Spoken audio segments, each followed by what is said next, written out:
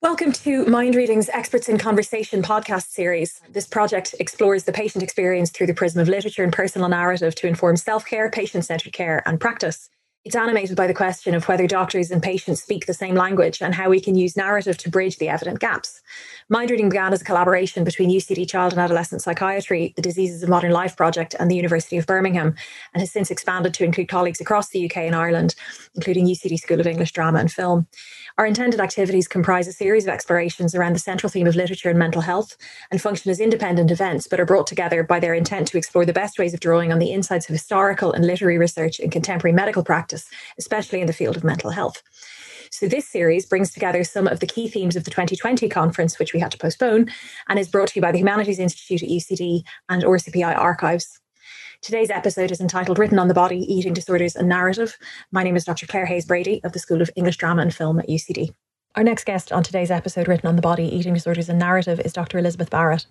Elizabeth is a consultant in child and adolescent liaison psychiatry, psychological medicine in Children's University Hospital Temple Street and Associate Professor of Psychiatry at University College Dublin.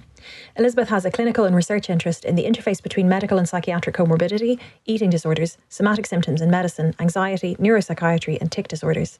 She's a past member of the Eating Disorder Model of Care Group and a member of the Paediatric Clinical Advisory Group. Elizabeth holds a Master's in Medical Education and is involved with undergraduate and postgraduate teaching and training at UCD, RCPI, Trinity College Dublin and other fora. Currently, Elizabeth is a trainer for paediatric and psychiatry trainees and collaborates with international research examining European training in trainee burnout and vulnerability and relating to COVID-19 and the impact on mental health.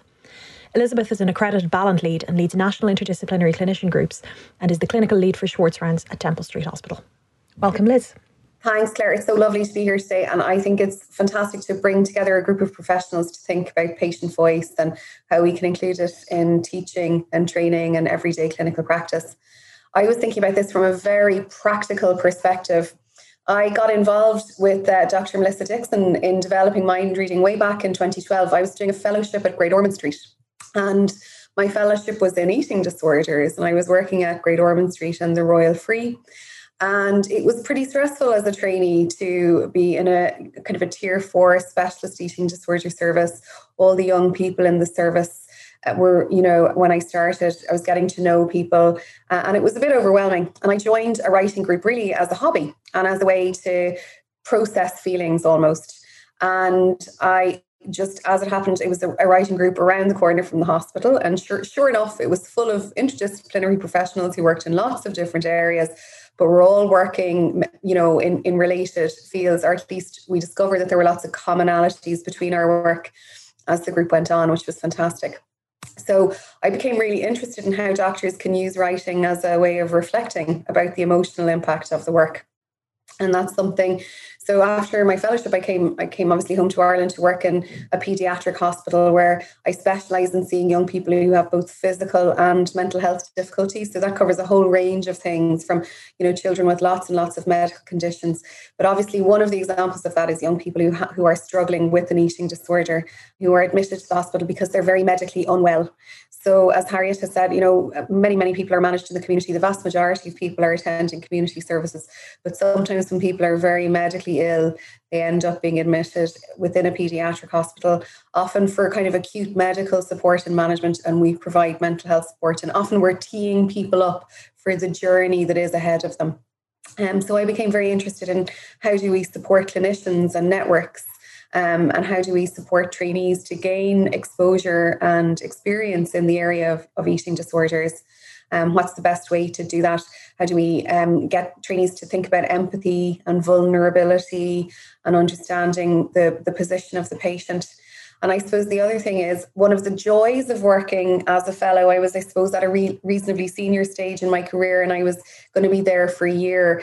So at least I had time and longevity. So when I started, it was very overwhelming. I didn't know the patients.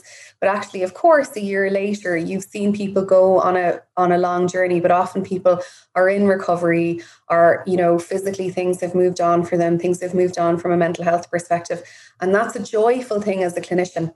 But I think a lot of junior doctors, when they're rotating through posts, they're in a post for, 6 months or a year, they don't have that experience. They don't get to see when things start to improve, when recovery starts to happen, how supports for parents and carers of young people with eating struggles can be really effective and helpful.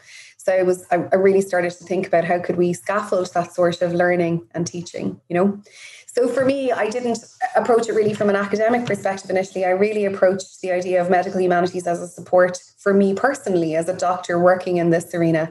And then thinking about, you know, how can we use strategies from medical humanities in medical education? And even when I think further back, you know, after medical school, I started training in pediatric medicine, and it was all very physically oriented. And I looked after many, many young people who had struggles around food and eating. But their struggles were very poorly understood, I think, in the wider medical community, because there wasn't a lot of time to reflect and think about the story or the narrative of a patient. The focus was very much on kind of physical well-being, through no fault of anyone's. Just services were under pressure, we're busy, you know, we're trying to focus very much on refeeding, without perhaps having the opportunity to do more reflective work. And, you know, that as a pediatric trainee, maybe that was very challenging and not very satisfying.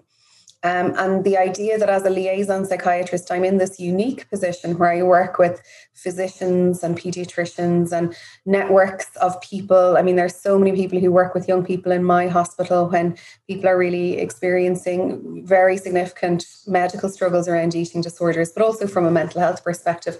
So I work with dietitians, sometimes physiotherapists, OTs, SLTs, like a real range of professionals. So there are real opportunities, I think, for narrative and for medical education to explore those areas. And I suppose even from that time when I was doing my fellowship, some of those stories have stayed with me, because stories are powerful things.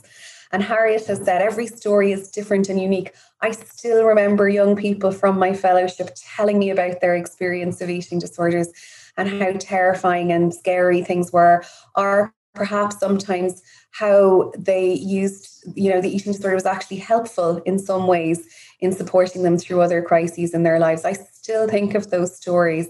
I had a funny experience a few years later. I was back in London at a conference, and I was at a local shopping centre around the corner from the hospital, and a young person came up and tapped me on the shoulder, and I didn't recognise her. You know, she had grown at least a foot since I had last seen her. She was now, you know, a late age adolescent in her late teens, and she said hello and she told me who she was, and I remembered her immediately.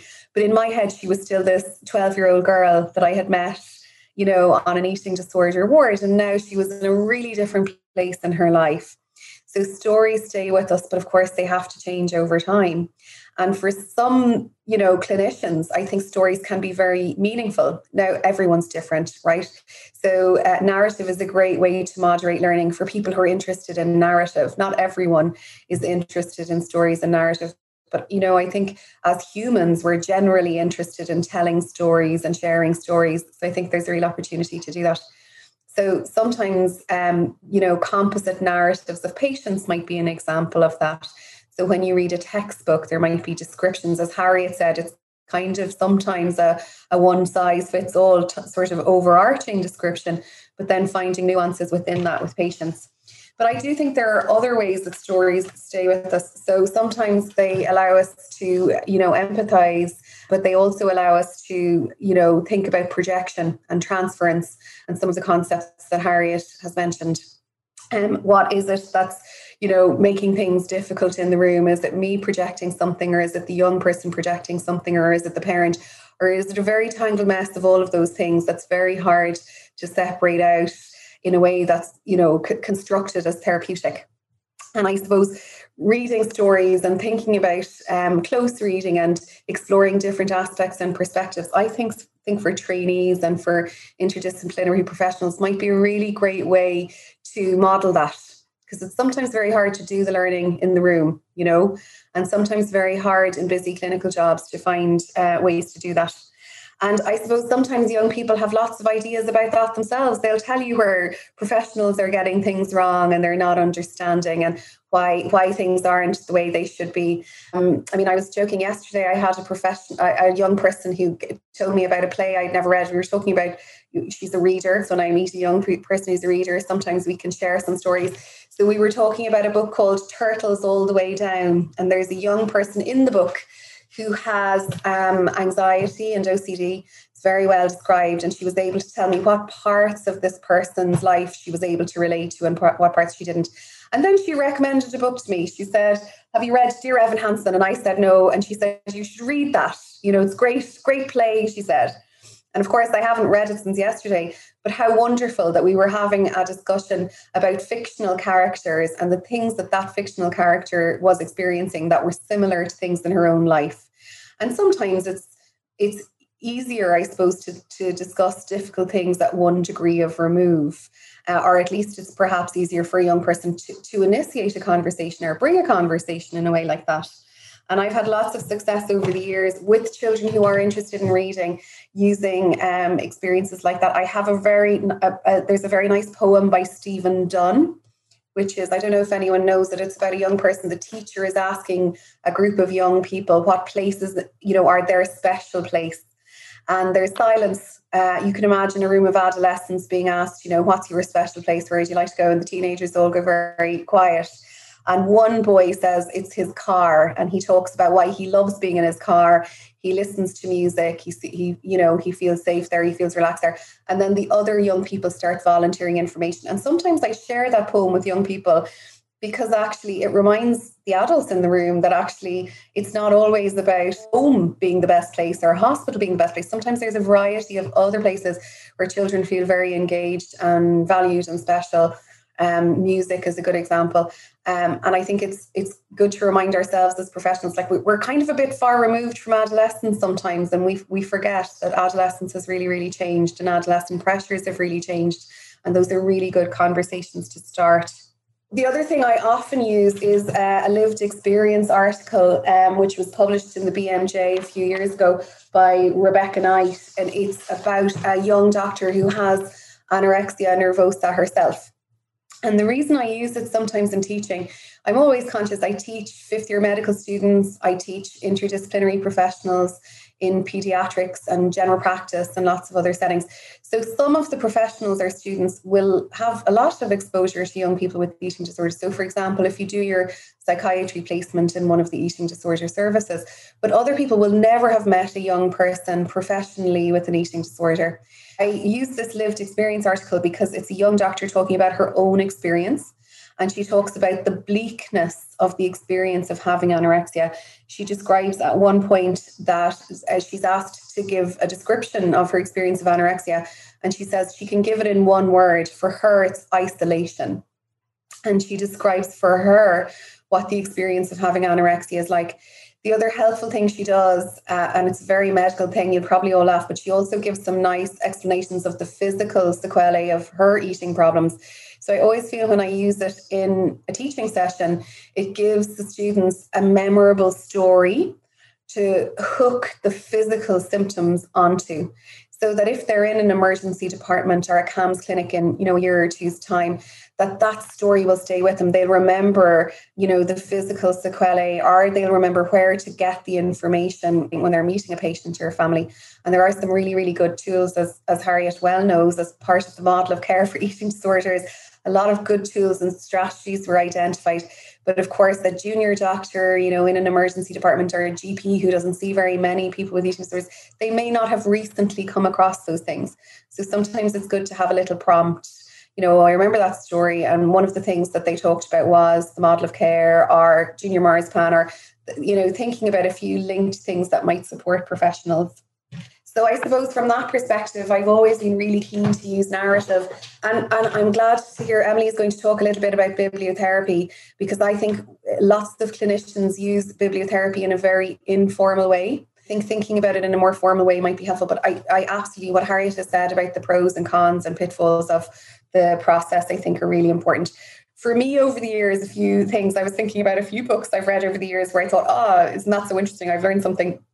The Wonder by Emma Donoghue, representation of the fasting girls in the 1850s and 60s who weren't able to eat and were considered to have mystical powers.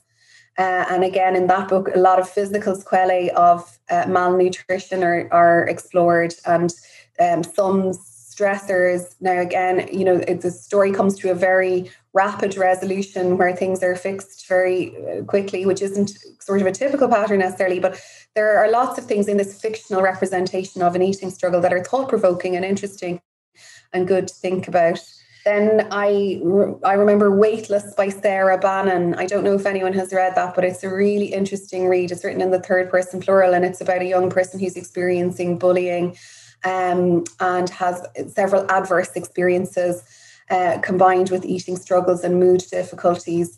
Certainly inspired by real life events. It's very thought-provoking about adolescent life and the role of food and nutrition in terms of managing stress and distress and control over your environment. So that's a very thought-provoking one.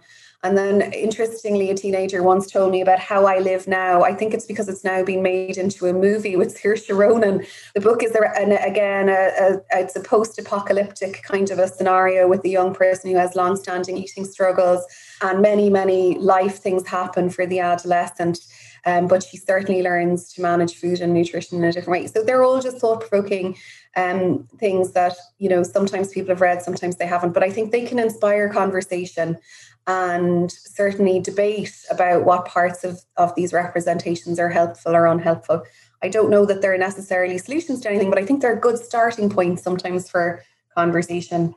So I guess my final thoughts really are that teams working with young people with eating disorders can be under immense pressure and often experience what we call splitting, where people maybe, allied, where everyone's trying to be allied together against the eating problem. But sometimes we end up splitting into taking positions on other aspects of illness or family life, or sometimes we end up down rabbit holes about things and things can get quite stuck. And I do think if we can bring it back to narrative and the patient story, that's really, really powerful.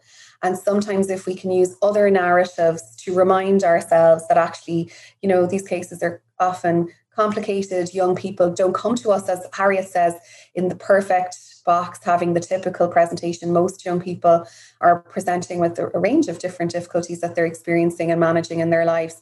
So I think the power of narrative can be really helpful on teams in terms of managing compassion fatigue, finding compassion in sometimes challenging situations. So I hope after I hear Emily and Aoife's talk, I'm going to have lots more ammunition, lots more tools in the armory to use in my clinical practice. So thanks again. It's a delight to be here today, folks.